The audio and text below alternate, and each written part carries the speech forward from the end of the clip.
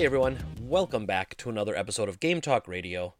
I'm your host as always, Greg, and today we've got a couple different things we want to talk about. First let me say, I hope everyone had a happy Easter, whether you celebrate such things or not. I hope that you maybe had a little time off, or maybe spent some time with the family, or somehow had a great weekend if that's all it was to you. So I didn't do much. We usually go and have like a family dinner is usually kind of our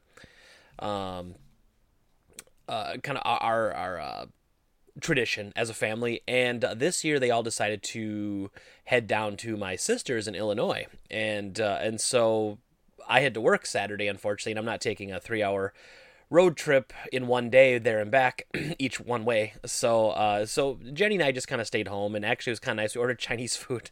It was nice, nothing special. I shouldn't say it is special. Every chance I get to spend with her like that, every day I get with her is special. So, but we didn't do anything unique or anything specific to Easter. Just a really nice, relaxing day, which is good. And I needed something like that as I approach the anniversary sale that's coming up.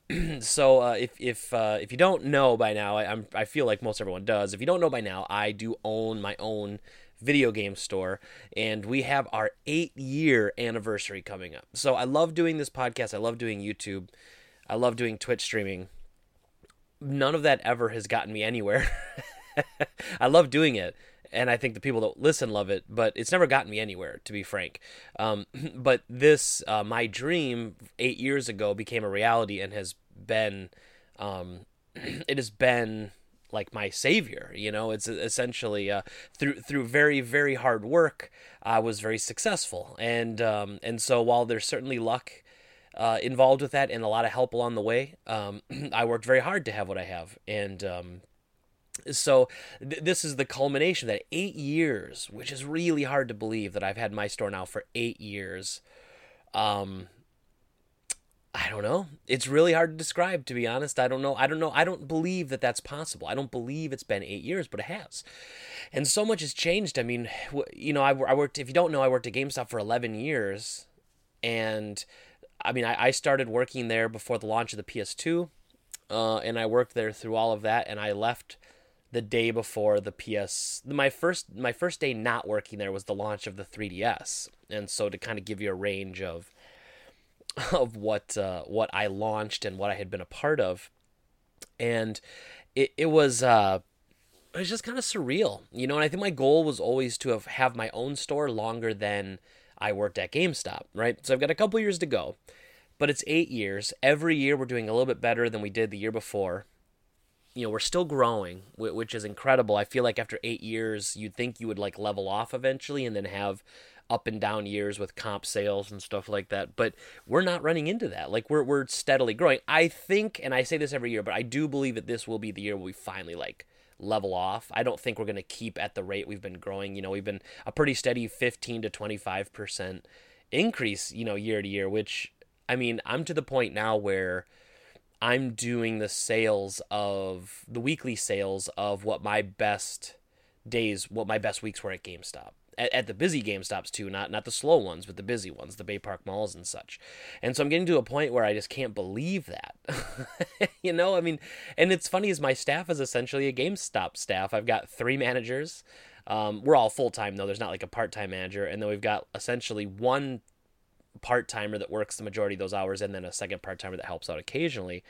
And it's mind-blowing, really. And I don't want to like, I don't, this doesn't sound like bragging. It's just, I don't mean it like that. I just absolutely can't believe it sometimes where like the world has taken me, and through hard work and a lot of luck and help along the way where I was able to get. And I certainly hope if you've been to my store that you feel the same way, that it is something you enjoy and you like. And if you've never been there, I would love to have you come see it sometime, and hopefully it does hit those notes for you. So yeah, 8-year anniversary. So our sale's going to be nuts. I'm stressing a little bit, but that's because I stress about this stuff all the time because it's so important to me to make a big impact. And obviously every sale we do, we're going for the record, right? Like the most sales we've ever done in a single day. And while I don't want to share that number, it is very high. and it is a number that we haven't been able to beat since our tax time sale in 2018. So it's been over a year since we set the record. And the thing about my business, it's so weird, is there isn't a store you can go to that, or like I don't have a distributor where I could say, hey, I need 50 copies of Mario 3, I need 50 copies of Mario World, I need 50 copies of Castlevania 4 for Super Nintendo. Like if I could do that, my sales would be astronomical, but you can't do it. There's not like a distributor market where you can buy stuff at, like wholesale, I guess is the way to say it. And so my sales completely depend on the product I'm getting in. So there's actually like a twofold game to having the game store business, which is finding, offering people enough money to want them to bring their stuff to you all the time, offering a fair price that people will do instead of the other options like Facebook Marketplace, Craigslist, and eBay. And so you've got to offer more, not more than what they could get on there, but you know what I mean? Like you have to offer comparables so that people bring it to you as a matter of convenience. Because that's really what it is. When I pay you less than you would make on your own, essentially you're paying me for convenience. You don't have to clean it, you don't have to ship it, you don't have to list it, you don't have to take pictures of it. You just bring a box of dirty junk to me and I take care of it. And so that's worth something to a lot of people. Their time is, worth something. And if they have 2 or 3 plastic totes of stuff, they don't want to go through it, they don't want to figure out what's in there, what works, what doesn't, just bring it to us and we'll do that. And so what we have in stock though is directly correlates to what we can sell, clearly. And I do feel very good about our stock right now. I feel like we had the first 2 weeks of April were bonkers trades. Every day was mental, and that's awesome. But the last couple days we fizzled off, and I hope people aren't holding stuff for the sale. Like I actually have to do a Facebook post about that and be like, hey, if you're thinking about coming in on Saturday with trades, please come in Friday, and we can bank your store credit until Saturday. Because people will show up on Saturday with trades, big totes or big, boxes full of trades, and I'm just like, I am so sorry, but right now I've got a line literally of 5 to 10 people straight for the course of 2 or 3 hours. It's, and we get through it very quickly. Don't get me wrong, we get through the customers very quickly, but trades always slow you down. You got to test everything, you have to scan everything, price everything. Like that is a lengthy process. It is the lengthiest process we have. So, but it's going to be awesome. So, we're going for the record. So I'll let you know next week if we beat it. I don't think we will. Like, we're going to go for it, but I don't know. It's just such an astronomical number, which I'm sorry I can't share with you. It's just, I keep a lot of things business-wise close to the chest, but it is, it's going to be a good one. So some of the things we have going on though. So obviously we have a big sale. So all the used games are buy 2, get 1 free. Some categories are buy 2, get 2 free. So like if you have PS2, original Xbox, Atari games, Coleco games, that's all buy 2, get 2 free. So you pick up 4 games, you get the cheapest 2 free. Strategy guides, buy 2, get 2 free. So essentially, stuff's like 50% off. Like this is the best deal we run ever. We're doing 20% off our collectibles, toys, and statues and stuff. We're doing 20% off our brand new collector's editions. So like that brand new Witcher 3 collectors I have, or the brand new Last of Us collectors post-pandemic edition. I have that. That's all 20% off. That's a substantial discount when you're talking $400, $500, $600 collector's editions. So we're doing all that. It'll be great. But the fun stuff. So I have a bunch of pieces of art that we're raffling off, some framed pictures and stuff. Everyone who shows up just gets a free raffle ticket. I think that's fair. Even if you don't buy anything, you just get one. But then we're going to sell additional raffle tickets, and all that money is going to go towards our Extra Life charity fundraiser that we do near the end of the year. So because of that, we have to break records for that. So I have to find new ways to fundraise for that, because last year we had one person donate $2,500. It's crazy. So I don't know who it was. Still, it was an anonymous donation, and they did not tell us who it was. But whoever it was is awesome, and I can't say it enough. Like, I was blown away by the generosity of that person. So, we got all that done. And so we're raising more money outside of the live stream just to try to get us over that goal. I raise money for the Children's Hospital of Wisconsin. So if you can't donate to kids, man, come on, man, just do it. So you can come out to the sale though, and you can support us that way too. So, we're doing all that stuff. My wife Jenny made those magnetic bead spray art that she does. We're selling those outside, and those are all going to be all that money's going to the Extra Life money. So it's like none of that's going back to store profits. Like that's all going to charity and stuff. So and then my friend Nate, as long as it doesn't rain, he will be there with some Tecmo Super Bowl stuff too, like outside having a little demo set up and all that fun stuff. And then I'm also trying to get a bunch of like cupcakes from a local place here, and then have those as like a treat, as a celebratory treat. and whatnot. So, with that being said, it's going to be a huge sale, and I hope if anyone who listens here who's been to my store before can make it. If you haven't, come on down, check us out. It is, if it's the first time you're in the store, it is kind of a crazy day to come down, I won't lie. Usually from about 10 a.m. till about noon or 1 p.m., the store is full. I just mean that. It's full, it's at capacity, it's hard to walk around. A lot of people milling around. We have usually, like I said, 5 to 10 people in line at any given time. Now, we've gotten pretty good, and we've got 2 registers. We've got all of our stuff is pre-clean, pre-everything. So the lines go fast, but there are lines. And like I said, if everyone who shows up just has 1 or 2 trade-ins, though, it can really bog you down. So hopefully it doesn't happen, but it can be crazy. So maybe come a couple days before the sale, check us out, and then come back for the sale for the deals you want. I just don't, and some people come in on the Saturday who are just regular customers. They're like, I didn't know you had a sale going on. And they're like, what is going on today? I'm like, I don't know, it's crazy. But it is a fun time. And hopefully you all can make it and stop down if you have nothing else going on. Even if you come down, get a free cupcake and get a free raffle ticket. You don't have to shop or anything. It's just, to me, it's also, and like this sounds so hokey and cheesy, but this is legit. Like, to me, it is a celebration of all my friends and customers over the last 8 years. And it's weird. Like, you see, it reminds me of my wedding, to be honest. Like, you see friends and people you've known over the entire course of those 8 years. And it might even be people that haven't been in a while. And you're seeing the guy that just found your store last week, and you see the girl that went to college 8 years ago, and now she's got a 4-year-old of her own. I mean, you're just like, this is crazy. But you see, all this. You see the kid who used to come in with his dad all the time, and now he's coming in with his friends, and he's 18. He's going to college, the college that's right by the store. And you're like, this is mental, but it's cool, and it is really cool. And it's just a celebration, I guess. And I do look at it that way, and it makes me feel unbelievable. And in the moment, it's hard to appreciate it because it's just busy, and you handle your business. It is a business after all.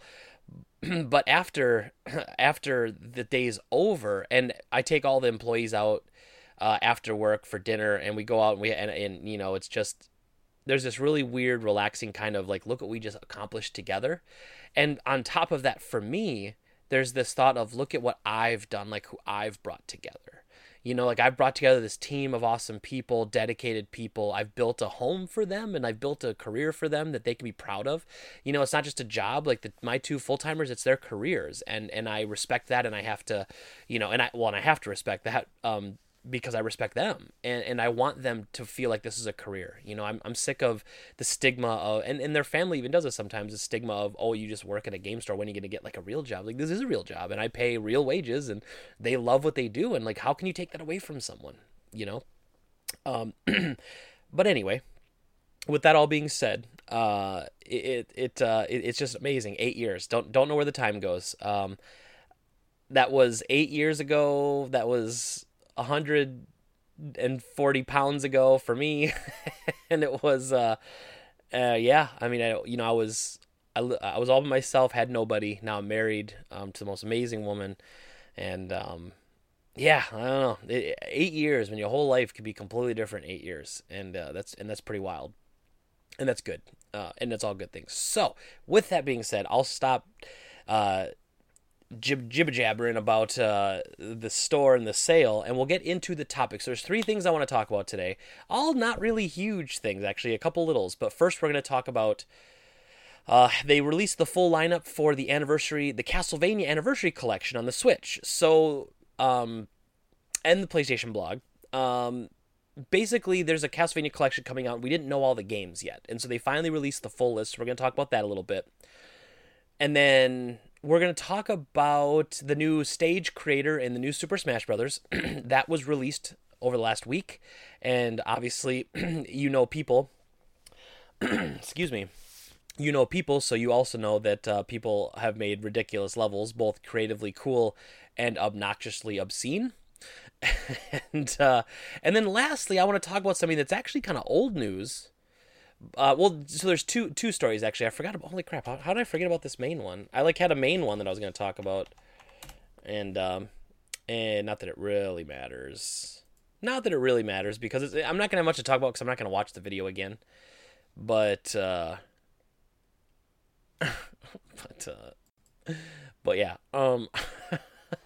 maybe I will watch that. Maybe I will watch that live. I don't know. I don't really feel like giving that guy. Anyway, I'm not trying to be cryptic about it. So I did a story last year about Philip Muchin, or Muchin, I don't know how you pronounce it, doesn't matter. He plagiarized a Dead Cells review from Boomstick Gaming. And Boomstick Gaming, a smaller YouTuber, I did this story a couple times with different people last year, larger YouTubers and content creators stealing from smaller ones. And so not only did we cover the story, but then we covered Philip Muchin's apology, quote unquote, where he basically didn't apologize for anything and said, hey, Boomstick, you're great, man, just keep doing your thing, but never once said, hey, man, I'm sorry for stealing your content. And we will have that. And now obviously he's resurfaced. Philip Muchin's back with more apologies. So we'll talk about that. And then lastly, we're going to talk about the NES Club, which was a documentary. It's actually called Nintendo Quest. I caught it on Amazon Prime last night. It actually came out in 2015. And I don't know why it took me so long to catch it, but basically it's the, if you might have heard of it but not know it by name, but basically it's a documentary about one person who's traveling across the United States in 30 days on a limited budget using only his own money, and he wants to buy every NES cartridge, every officially licensed NES cartridge. So 678 or whatever it is, 78, 678, 687, something like that. Anyway, doesn't matter. So those are the stories we're going to talk about. So first I want to talk about the Smash Brothers stages, because it's not really a whole lot to it. But basically, so in the most recent update, Smash Brothers included like a stage creator. And you're like, this is pretty cool. I like when you allow your community to be creative in things like your stages and everything like that. And character creation is some of what made some of the best games the best. Like Minecraft, for instance, some of the best stuff was the user-made content in there. And other games like this new upcoming Dreams from Media Molecule, the Little Big Planet people, some of the best stuff of that game is going to be made by the community. Very cool stuff. And unfortunately, so Smash Bros. Adds a stage builder, and there's some really neat stages. Like a lot of people make stages that like look like memes, and there's Winnie the Pooh here, and there's a Waluigi one, looks really good. And then of course come the penis stages. So I saw one level earlier just called Mario Pissing.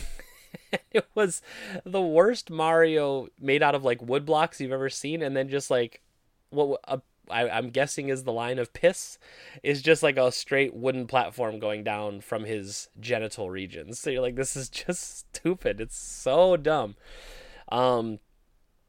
There's a level called Dicks in Space. Is 4 steel dicks in a square shape. The 2 at the bottom rotate, and the bottom right rotates when you hit the level. Just stupid stuff. Now there's some really great SpongeBob ones, right? So here's like a Patrick stuck in a trumpet, and here's one that looks like a Switch, like a Nintendo Switch stage where like the Joy-Cons come up and down. Like there's some really creative stuff. I think it's really neat. There's some Simpsons memes. Someone made Avengers Tower. But one of the interesting sides about this though is that so Nintendo has, I haven't read their exact policy, but basically it was something along the lines of like you can't have anything obscene, political messages, all that sort of stuff. I'm guessing they said that so that you don't have like a Trump America or America first, make America great again sort of things. But they were also pulling down some people's levels that were saying things like trans rights. And so I guess I don't understand, like, I guess that could be political if it's made political, but I don't feel like standing up for someone's rights are necessarily a political thing unless it's made to be that way on purpose. And so a little frustration there from some of the creators, but you could tell that Nintendo's trying to stay out of it. They just don't want it at all. They just want to make it like, just make a fun level, right? But as a society, we can't do that, especially nowadays. We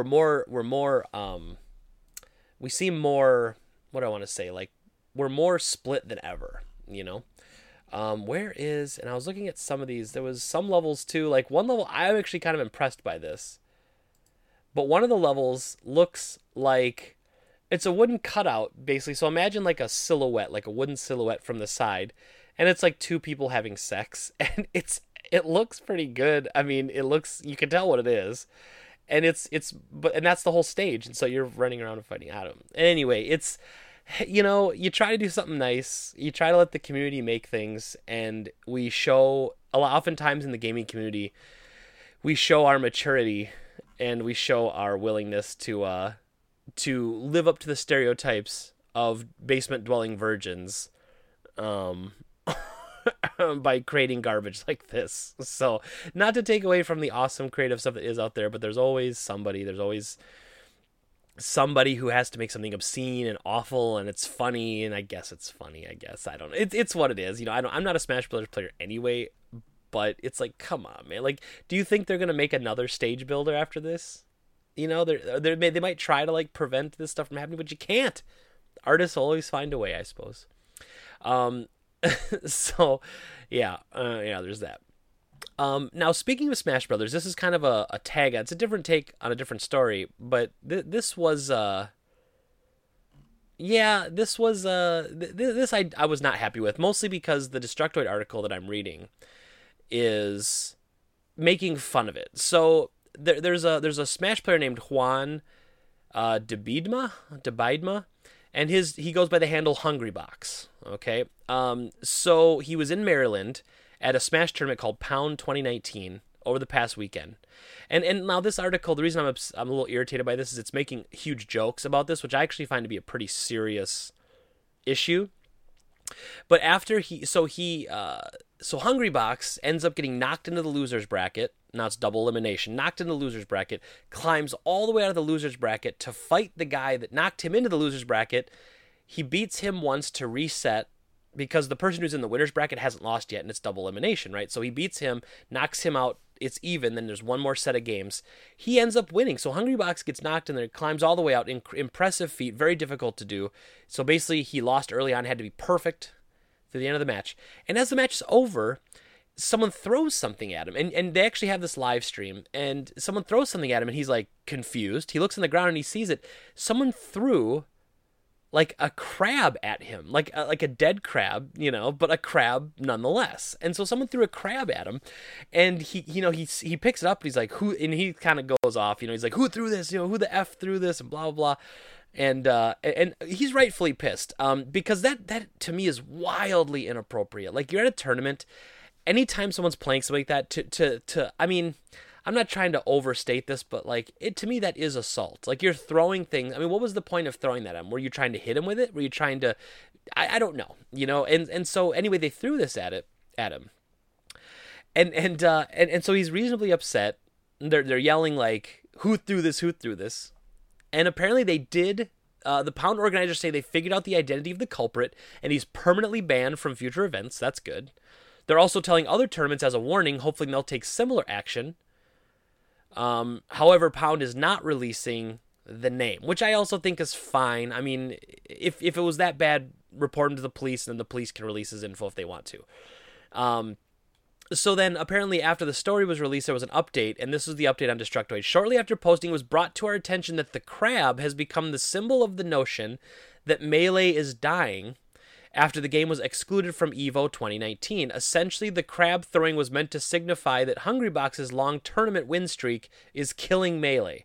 Yeah, okay. Yeah, that sounds about like the worst cop-out I've ever heard for why anybody would do that.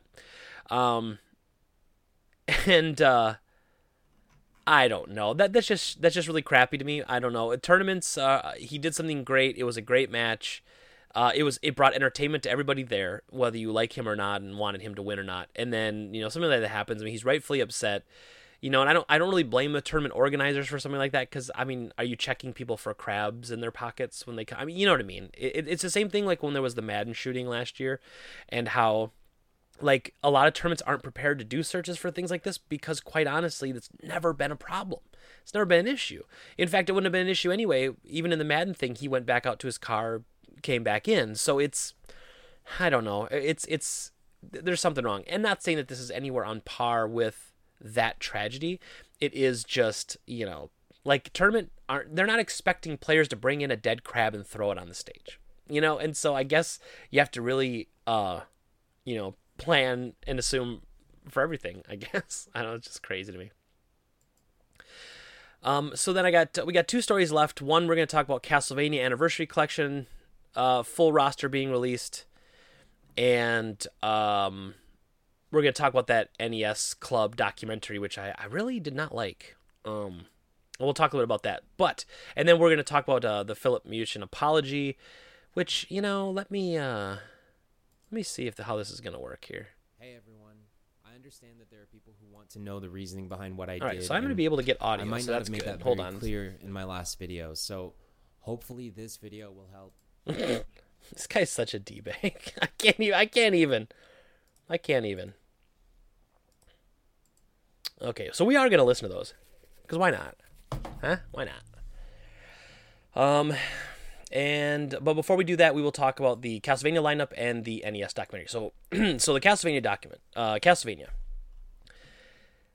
All right, sorry, I got to make a clip out of this one. So I gotta boost it right. So bear with me. So next up on the podcast today, we're gonna be talking about Castlevania, and most notably the Anniversary Collection, which was announced, and they finally gave us the full list of games. And so it's pretty straightforward. There's 8 games on the list, as I'm counting going down the list here. So let's go through it. Easy peasy. So obviously, Castlevania 1 for the NES. Now, they put these in release date order, which is kind of annoying, but here's what it is. So Castlevania 1 and 2 from the NES. Excellent choices. Castlevania The Adventure. So that's the first one that came out on Game Boy. Okay. not a great game, but okay. Castlevania 3, Dracula's Curse. Okay, so we have all 3 Nintendo games. We have Kid Dracula. This is pretty cool because Kid Dracula never has been released in the States without having to get like a translated ROM hack or something. So that's actually pretty cool. Is it really part of the Castlevania franchise? I mean, yeah, but not really. But that's okay. It's a Konami game in the Castlevania. It's fine. Be happy it's on there. I'm actually think it's pretty cool. Castlevania 2, Belmont's Revenge, a very good Game Boy game actually. And Super Castlevania 4. From the Super Nintendo, obviously very memorable. Castlevania Bloodlines, New Generation / Vampire Killer for the Mega Drive / Sega Genesis. This is a very good list. So let me say that first. What did they say this was? This $20, I think? I think it's $20. I don't remember the price of it. If it's $20, it's a very good deal for these 8 games. Bloodlines is interesting because it actually has the different regional versions on there, which is pretty cool. I shouldn't say that. I don't know that for a fact, but the way they worded it here, it seems like all 3 versions are on there, but maybe not. So Super Castlevania 4, arguably the best Castlevania game. Personally, not my favorite, but I know a lot of people feel it is. And incredible music and looks good, of course. It's more of a reboot of the first Castlevania, though, so it's kind of weird that they called it Castlevania 4. But Super Castlevania 4 is on there. Notable exclusions would be Dracula X from the Super Nintendo. That would have been cool to see on there, although that version is not a very good version of Dracula X. Not as good as the Turbo CD version, or the PC Engine version, I should say. But, but it's still, it's a game. They could have put the PC Engine version on here. My guess is they'll probably do like another version of this, like a Castlevania Anniversary Collection 2 or something like that. I really hope they do, because one, they could put all the Game Boy Advance games on one, and then put on Symphony of the Night probably won't come to it, but you could put all those in there. You could put you could put then the we were just talking about it, the PC Engine version of Dracula X on there. So there's options. Obviously, that's already been re-released too in the Symphony of the Night Chronicles or whatever, but it'd be cool to see it nonetheless. But the Game Boy Advance games, and maybe even the DS games, if they could somehow port all that, would just be incredible. I'd be down for that, very much so. So it's a good list, good-looking list of games, but the notable exceptions would be Dracula X for the Super Nintendo. The PC Engine version, not so much, just because like Dracula X actually made it to the Super Nintendo, and it made a US release. So you think that would have been on here, but understandably, it's not a great version of the game. Also, there's a Game Boy game missing, actually, Castlevania Legends. And Legends is not a good game compared to Castlevania 2, Belmont's Revenge. So if you want to play a Game Boy one, play that one. But Legends is an interesting one because it actually came out after Symphony of the Night. It released in North America in 1998. 1998. Which is pretty wild when you think about that. When you think about Castlevania The Adventure coming out in 1989. Now, that might be the Japanese release of 89, actually. But in any case, like years later. And unfortunately not great. In fact, it is the only Castlevania game that was like officially in the timeline that was removed from the timeline by Koji Igarashi, longtime producer of the Castlevania series, because he felt like it messed with the timeline of the original Castlevania games. And he also went on to say a little snarky comment about how only if the original development teams had been allowed some input on that game. But it's still a Game Boy game, though. And I would think that you'd want to put that game on there. Like, how hard would it be just to put another Game Boy game on there? It's not taking up a bunch of space. And why not just throw it on there? You should throw everything on there. But it's not, so I can't really explain why. But it's not on there. But this is the full list. I'm pretty happy with this list. Again, I just pray that this somehow comes out in physical form. I'm sure it won't, but I really hope so. It releases May 16th on the Switch. Is it only coming to the Switch? I swear I heard that this was coming to PS4 also. But in any case, if it comes to the Switch and then somehow we able to get a physical copy, that would make me very, very happy. Like, this would be neat to put in the collection, I think.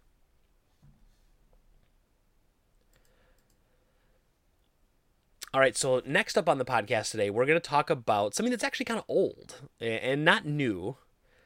And so I don't know why I'm talking about it, except that I watched it last night on Amazon Prime, and I want to talk a little bit about it. So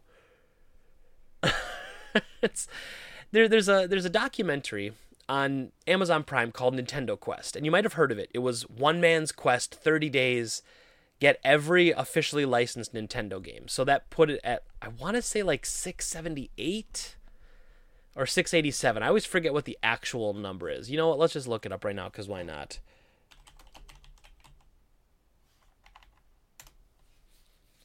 Let's see what it says here. 716 licensed game titles.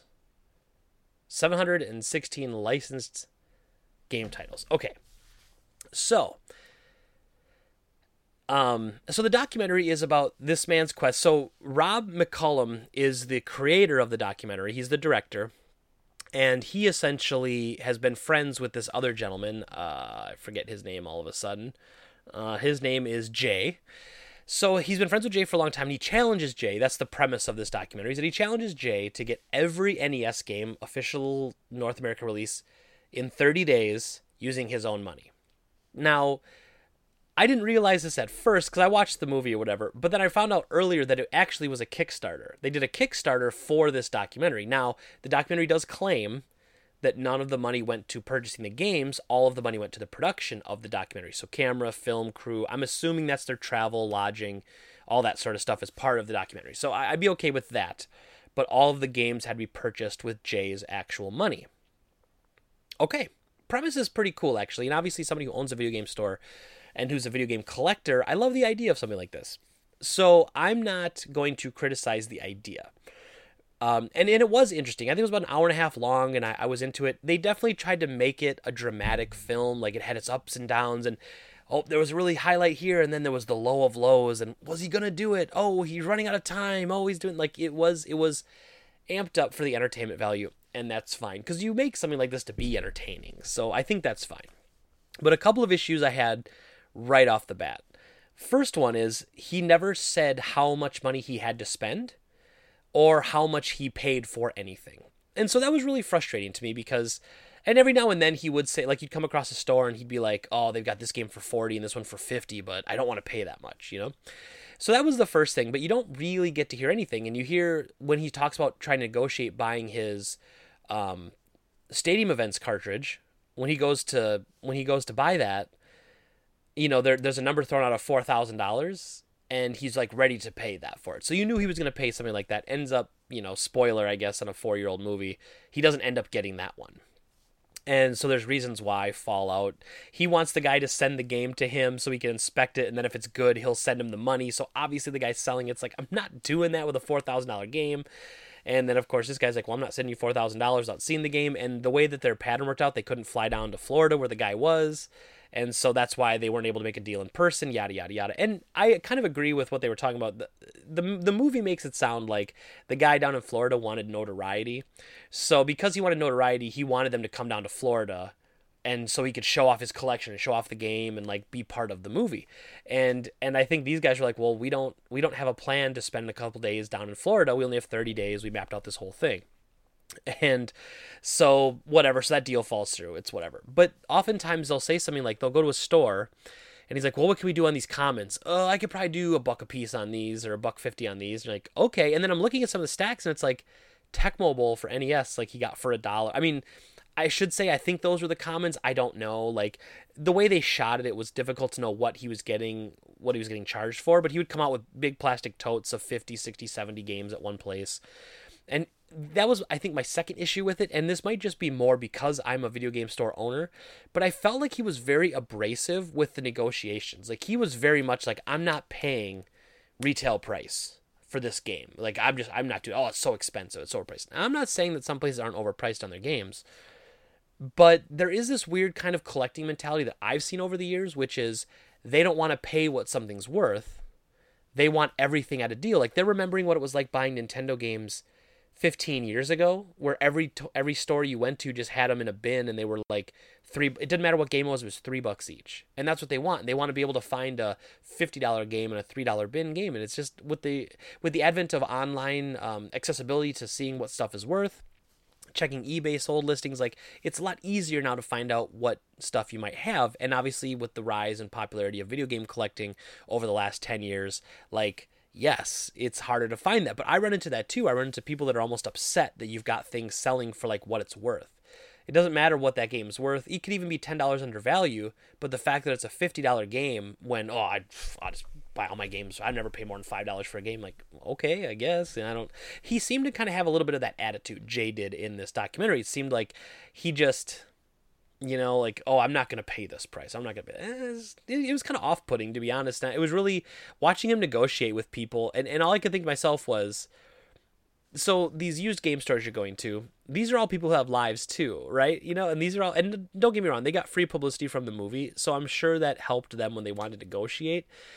But these are also people's lives too, and you don't know how hard it is to run a used game store. We talked about that, Kotaku did that article maybe a year or so ago, where, about the struggling video game store owners and how tight margins are and how this doesn't work and that doesn't work. And so I think about that, and then I think about this guy coming in who got Kickstarter money to make a documentary, and then he's going to squeeze people out for all their cash. Like, I understand he's got a mission, and he's trying to buy all these games with his own money in a set amount of time, but, like, he's squeezing out business owners and people. Like I don't know if people think this, but I'll squash this right now.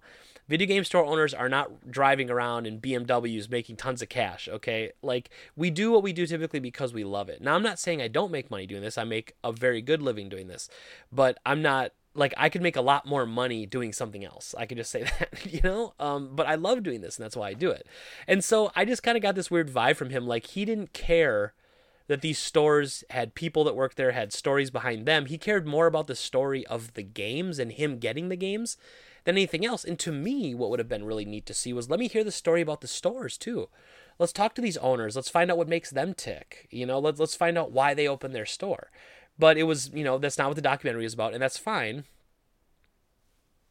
But, plus there's actually, I think there is a documentary coming out soon that's like video game store owners or something like that. But, so which I was not asked to be on. Very, very big miss on their part.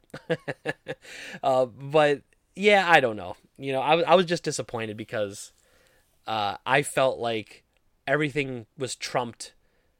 His idea to get every game trumped everything else, including fair prices on games. And it's not like he was twisting anyone's arm, but like he talked about, he left one place, he's like, oh, that was the toughest negotiation yet. Yeah, I don't know. And then he goes to one store, and apparently that store had to call the owner because the owner wasn't there. He was asking for a deal on something, which you don't know the deal he offered. And the guy comes back and just goes, the boss said no. And he just goes, oh, he said no? Yeah, he said no. And then the worker's like, I knew he was going to say no, which would tell me he was probably asking a ridiculously low price. So then he had like 3 other games on his list, and he just like walks in, he's like, okay, and he puts those 3 games back and like storms out of the store in essentially like a huff. And it's like, okay, well, first of all, that employee didn't really deserve that, right? Because he's just working there. He's not the owner, clearly. And stuff like that. And I'm sorry, when the owner's not there, this is something that I run into actually quite a bit. I have people request talking to me all the time when I'm not at the store. And I'm sorry, I work at the store 40 hours a week. I have a life outside the store that I'm trying to build after not having a life for many years because I was at the store 24/7. And so now I'm not there anymore. And I'm not there all the time anymore. And so people will be like, well, could you call Greg and ask him if we could do this? And I had to almost train my employees, like, you have to say no to that. There's times where you have to say no, but he works tomorrow. You can call him tomorrow. It's not like we as store owners deserve to have time off too. And so I think that idea too of being like, well, why don't you call your owner and tell him I'll pay you this much, and then so basically that employee had to call an owner who was not at the store, probably having a day off or something. And then, oh, we got a guy in here. He's got a film crew. He's doing all this stuff, and he wants this game for half the price or something. And be like, no. And then you're the bad guy for that, right? So I don't know, little things like that, which I know my point of view is skewed a little bit because, like, I own a game store, but it just felt kind of abrasive, and I didn't really like a lot of them. Also, they went to a lot of homes of quote unquote private collectors, and that's fine. But a lot of these private collectors were basically on this show just to brag about their stuff. So you'd go into their houses, and it was, oh, here's like, check out my game room. He's a world record holder, has 15,000 games, and you're like, okay.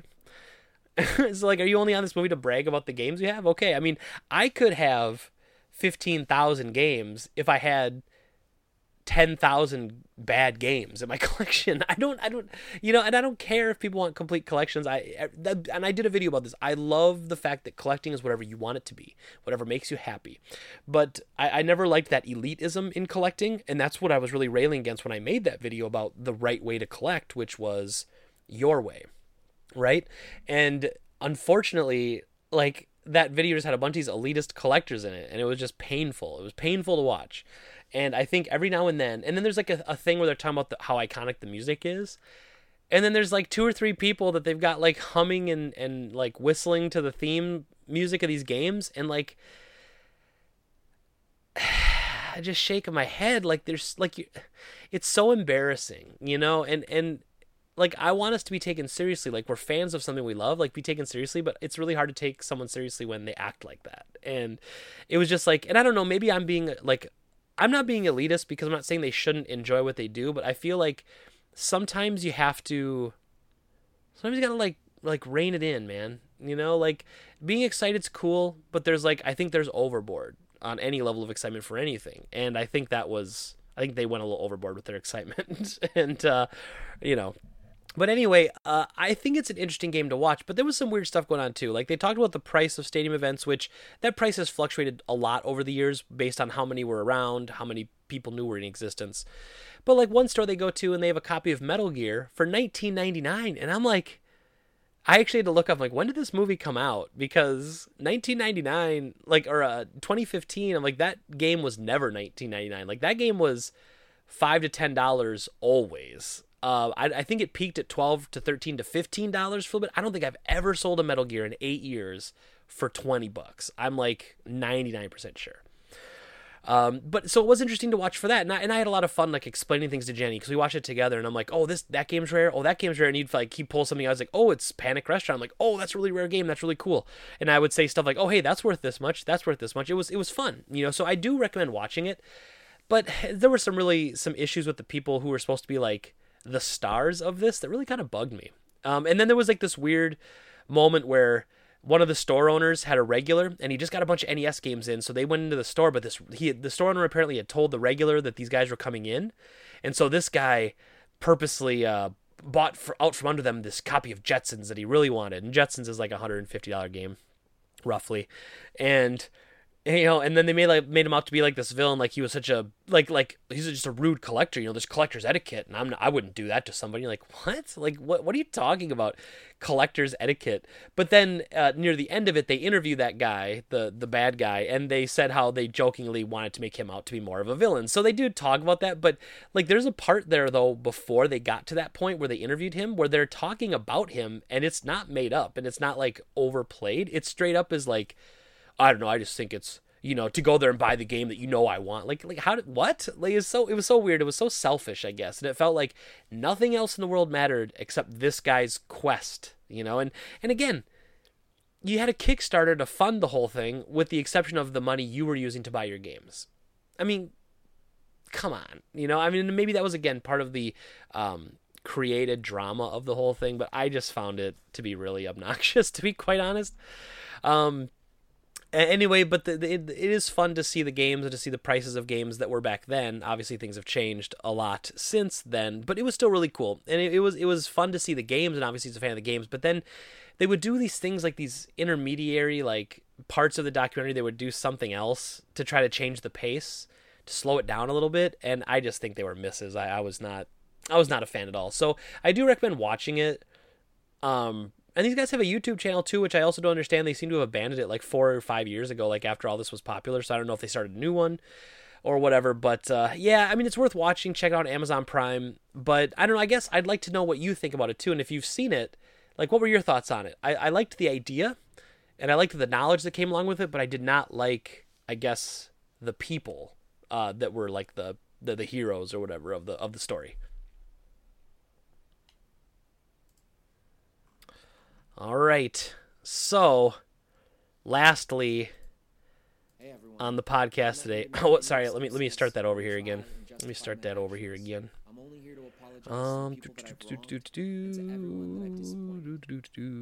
I had it up here and then I lost it. For taking words and concepts from your Dead Cells review. All right. Here we go. I'm going to start this over. It was an incredibly selfish act. So lastly, on the podcast today, we're going to be talking about a follow-up to a story we did last year with an interesting twist. And that twist is... Wait, what's going on here? Why is it playing? Why did autoplay, you piece of crap? All right, well, let's back that up. Let's back that up, everybody. Okay. I don't know why that kicked on. How long was that going for? Oh, it was probably because I clicked on the tab, right? Yeah, probably. I really hate YouTube sometimes. Okay, so, all right, here we go. We're going to reboot it again. Thank you, everyone, for your podcast,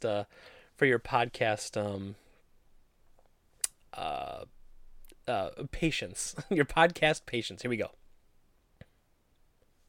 And lastly on the podcast today, we're going to do a follow-up to a story we talked about last year. The follow-up of the story of Philip Muchin, who was a former IGN editor who had been busted for plagiarizing a Dead Cells review from the YouTuber Boomstick Gaming. So we talked a little bit about it. You know, we talked about the initial story, and then, but more so, we talked about the apology.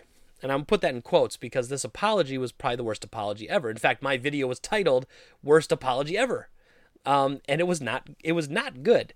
And so, with that being said, time goes on, and the world rotates all the same. However, just a couple days ago, he pops back up again.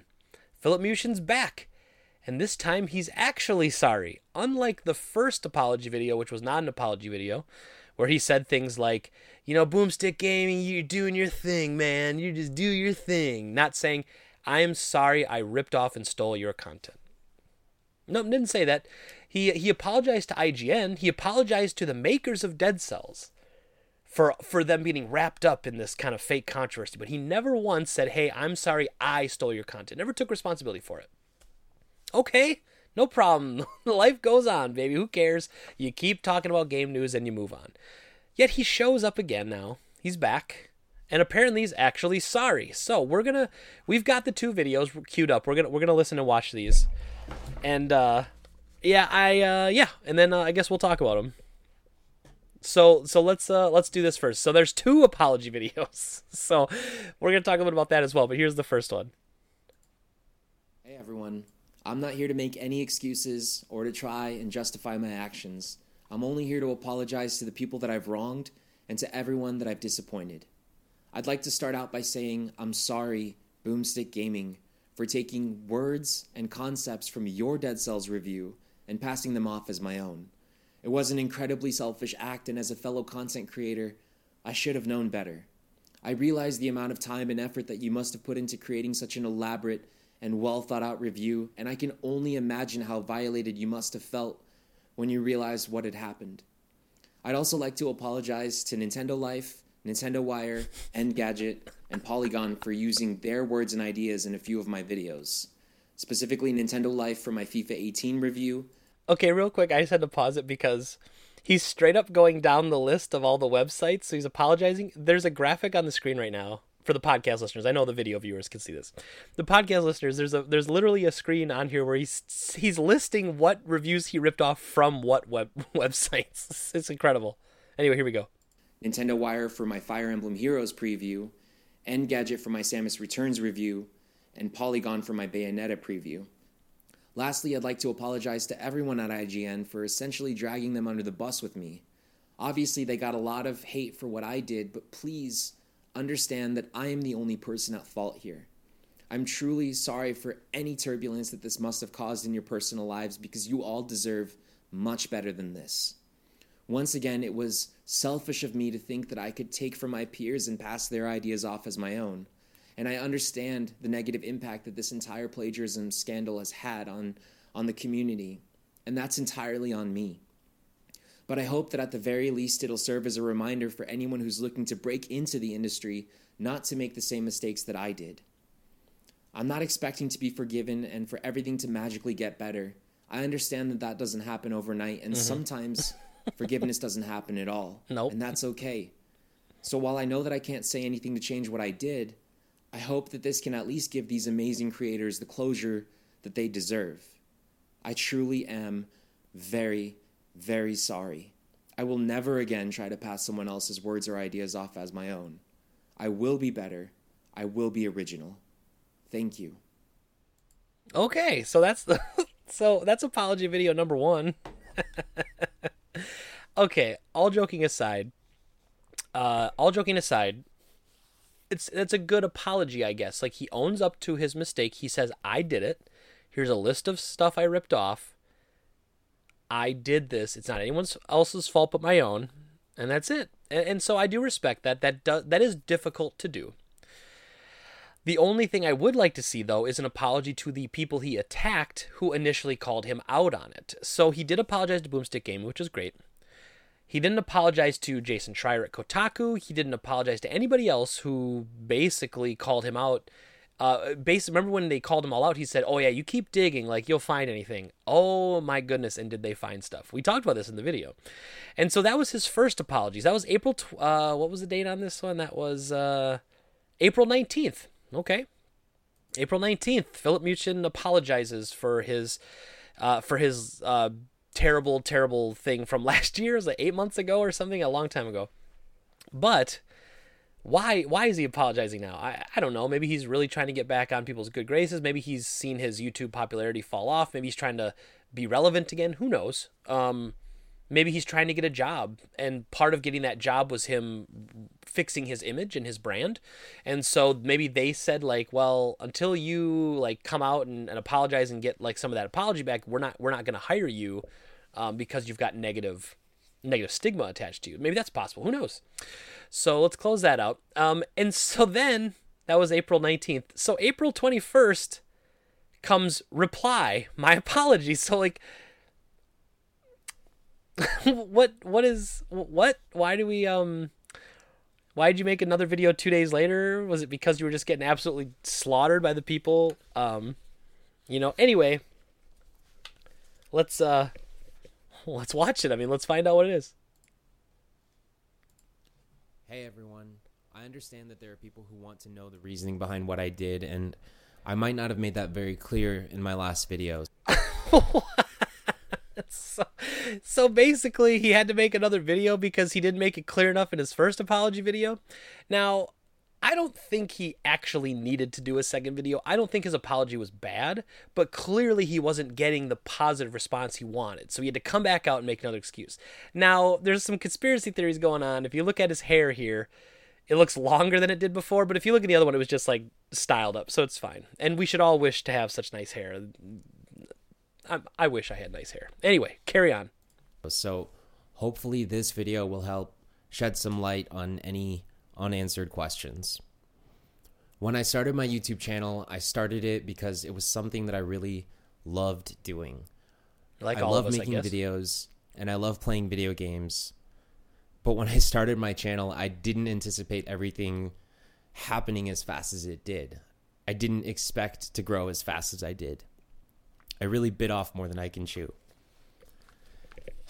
I felt pretty confident with my video editing skills and my abilities to create visually appealing content, but I wasn't always confident with my abilities as a writer. So I took from sources who I trusted and respected and I agreed with, and I tried to change them in a way that I would say it. But obviously, looking back, I can see that I still had a lot of growing up to do, and I had a lot to learn. So I'm going to pause real quick because I actually really, this video I think makes it worse, if you could believe it. I think this video is him now saying that the reason he did it was he wasn't confident in his writings, so he took what other people were saying and put it into his own words, when, quite honestly, that's not what he did. He straight up stole their words. And so why he's trying to justify why it's okay here, this is where he's failing. This video is making it worse, in my opinion. Okay, we're not done yet. Here we go. And when I got that big break hold with on, this... hold on. There was the big sigh. Please feel sorry for me. Anyway, here we go. Awesome gaming company, my insecurities were amplified by like 10 million because the audience was bigger and the expectations were higher. I really wanted to do well, but I was also really scared of saying the wrong thing or putting out a bad review. I am a video editor first and foremost, and I love video games and making videos about video games, but I should have been able to own up to myself that I just wasn't the right person for that job. And, I'm sure everyone else would agree. People might be wondering why I even took that job in the first place. But the truth is, it really was my dream job, just like I'm sure it was for a lot of people. Yeah, I mean, and I wouldn't turn down that job. Who would turn that down, right? I don't blame him for that. But do the job and be better. If you fell into the job, you could be better. He's got a personality. It's not like, he could make this work. I just, again, it's like, it's your choices you have to live with. And his choice was to try to take a shortcut. I was blinded by my excitement to work alongside so many of the people that I've been following for so long. And I guess I just underestimated what it takes to be an IGN editor, producer, and podcast host. It's not that hard. And I know that I should have done this a lot sooner, but I was given advice not to by people who I trust. To not come forward and talk about plagiarism in the media. There it is. There it is. It didn't take him very long to make an excuse, now did it? There's the excuse. He's wanted to talk about this, but he got advice from people that told him he shouldn't talk about plagiarism. Okay, once again, not Philip's fault, everybody. Let's feel sorry for him. Let's roll it. But I regret it because that's not the person I am. That's not the type of person I am. I can and do own up to my own mistakes. And this... Yeah, 8 months later, yeah. This was the biggest mistake of my life. So I hope that helps answer at least some questions, but if not, please feel free to leave a comment down below, and I'll do my best to answer as many of your questions as I can. I know that I disappointed this community, and I owe it to you to be as open as possible. So thank you very much, and I'll see you soon. Ugh, my God. My God, just go away, dude. You messed up, just go away. I just... People like this are incredibly frustrating to me. Again, didn't take ownership over... he takes ownership in the first video. I think the first video is fine. Comes out with the second video trying to say now that, well, I wanted to come out earlier, but I didn't because someone told me not to and I shouldn't have listened to him. Like, man, are you an adult? Can you just make a decision and then live with the consequences of said decision? It's not that hard. But anyway, now I think the real question that's fair after that is, does he deserve our forgiveness? Well, I don't care to forgive him, but I don't care to not forgive him. I just don't care about someone like this. There's so many great content creators out there. Why would I care about someone like this? So personally, I'll never watch his content. I am not interested in it at all. But if you like his content and you want to watch him, there's nothing wrong with that either. Yeah, I think he's forgettable. And I think there's so many people out there, he talks about how, I didn't realize how hard it was to work at IGN and be a podcast host and blah, blah, blah. There's people doing all that work now for free on their own time while working other jobs, doing good content. So don't come on here like, oh man, it was a full-time job and it was tougher than I thought it would be. Like, well, what did you think it would be? And honestly, I'm sorry, working at IGN's not that tough. It's something that a lot of us are doing in our free time, producing content, creating original content, and we doing it with a 40 to 50 hour full-time job on the side. Well, really, the YouTube being on the side, but you know what I mean. So who cares? I mean, if you like Philip, great. You want to keep watching him, great. If you don't, great. I don't care. But I had to do a follow-up because this was a pretty big story. This was a pretty big deal in my opinion. Plagiarism's a big deal. Large YouTubers stealing from smaller YouTubers is a big deal. Not that he was a YouTuber when he stole it, but an IGN editor stealing content from a small YouTuber, like that's a big deal. And that's a problem in the things that I find interesting. So I'm very curious what you think too. If you agree, send me a comment down in the video. If you don't agree, that's okay too. I'm always open to conversation as long as it's respectful and we can both argue our points. I would love to have a great debate with anyone, anytime. But so that's it. So he finally admits to it, but yet still has some blame to lay on somebody else. All right, and so that's it for the news stories we have today. But we have our user question, and we have our game of the week. So, let's start with the user question. So this one was kind of, like I don't want to say a weird question. It was a good question, but it was posed very, very oddly and like kind of broken English, but it doesn't really matter. But the question was quite simply, do you like owning a game store? And so, first of all, it's a great question. Nothing wrong with the question. And yes, I do. I do it very much. I love what I do, absolutely. And I'm lucky to do something that makes me happy every day. And I think that's something, it doesn't matter what you do, as long as you're happy doing it. I mean, you could be a garbage man, but if you find joy in that, you love your coworkers and you like the day to day, like there's nothing wrong with that. And I think we all long for the ability to have a job that we love. And when I worked at GameStop, I loved what I was doing, not who I was doing it for. And that's essentially why I left to open up my own store. But I always loved the business, and I do love the business still. There are definitely things I don't like about it, and there are people sometimes that will make you rethink why you're doing this, the way you get treated, or the stigma. I don't know if I ever mentioned this on the podcast before, but before I met my wife, when I was doing the online dating, I went on quite a few dates, had no problem. But oftentimes I'd be chatting with someone and they'd be like, "Oh, what do you do for a living?" Like, "Oh, I own my own business." And then you chat a little bit more and like, "Oh, what kind of business do you own?" "Oh, it's a retail store."